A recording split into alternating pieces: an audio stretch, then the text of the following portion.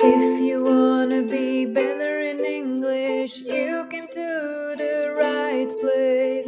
This is my life and other funny stories. The podcast. Hi, and welcome to my podcast, My Life and Other Funny Stories. My name is Dagmar Tomášková. I am an English tutor and coach, and I created this podcast for English students who want to get better in their oral comprehension. As always, you can find the transcription of this episode, comprehension quiz, and vocabulary list in the notes of the podcast. Today, I will share with you just a little story from the time I worked in Scotland. If you want to know more about that time, how we found the job, and our daily routines there, I have already recorded an episode about it. It is episode number 7, so feel free to listen to it if you haven't yet.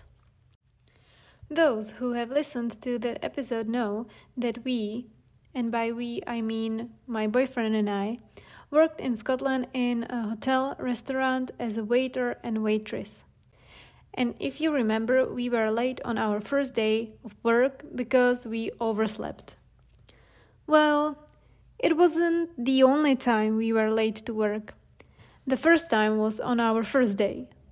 If you are late once, everything is okay. You just get a little warning, but then you start working and everything is fine.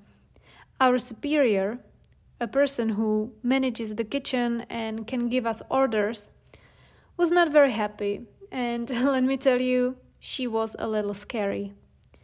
Anyway, after the first day, we always came on time, so it was fine. But then the scary lady, our superior, went on a holiday.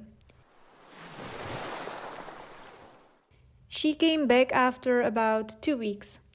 And the first day she was back at work, that was the second day we decided, in quotes, to come late. So the first time it was our first day, and the second day it was her first day after a holiday.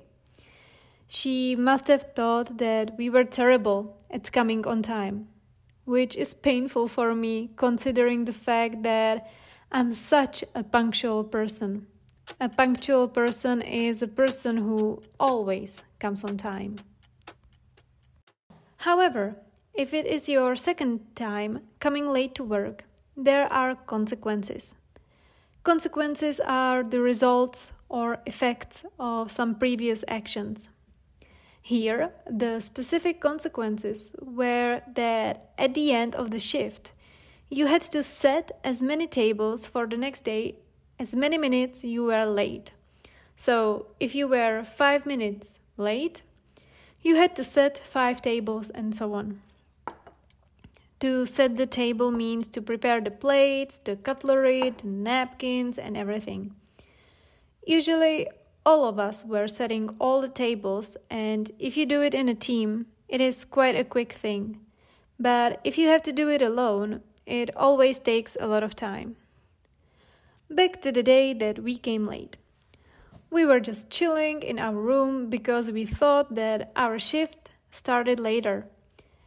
When one of our co-workers came to get us and told us that we were late for work. I immediately jumped up, put on clothes, and ran to the kitchen as I knew about the fact that the later we came, the more we would have to do at the end of the shift. But my boyfriend wasn't as quick as me. I was about 15 minutes late to the shift, but my boyfriend came almost 10 minutes after me. Our superior was angry, and she told us that we would be setting about 40 tables, which was like half of the dining room. A lot of tables. And the thing was that we couldn't even start setting it up when we had time at the end of the shift.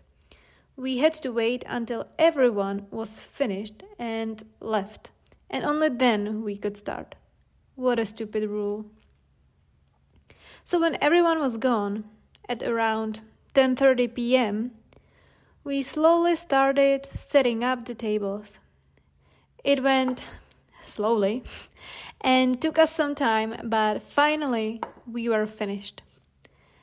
I already turned off the lights in the dining room and was getting ready to leave the kitchen since it was very late and every shift was quite tiring. I was exhausted. But my boyfriend said that he wants to prepare also trays with wine glasses that were sitting in the kitchen, and usually they have to be in the dining room. Because before the end of every shift, we had to have polished wine glasses prepared for the next day. I said, okay, and I asked him if he wanted some help or if I should turn on the lights in the dining room so he could see properly. He said, no, it's fine. He confidently took 2 trays of glasses on top of each other and headed out of the kitchen. When the doors shut behind him, I heard the loudest noise of breaking glass. And then it was silent for like 5 seconds. I closed my eyes and sighed. And then my boyfriend came back to the kitchen and told me, okay, maybe we should have turned on the lights.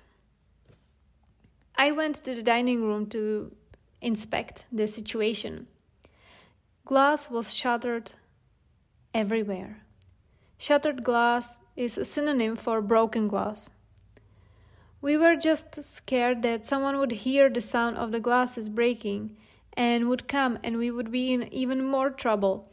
So we started cleaning it up quickly. I collected the broken glass while my boyfriend went to get the vacuum and started vacuuming. It took us another 20 minutes just to clean that up. The whole time I was just praying that our superior wouldn't come back to see why we were there for such a long time. Anyway, we just finished cleaning and got out of the kitchen as quickly as we could. Thankfully, there were a lot of trays of wine glasses, so no one found out that 2 of them were missing. Still, our manager was very surprised in a few weeks why the wine glasses were disappearing so fast. It is a mystery to this day. Alright, and that's all for this episode. It was a shorter one, but I hope you enjoyed it anyway. And I thank you so much for listening to this episode, and don't forget that you can find the transcription, vocabulary list, and comprehension quiz in the notes. Please give it a 5-star rating if you liked it, and I will see you next time. Bye bye. Goodbye and see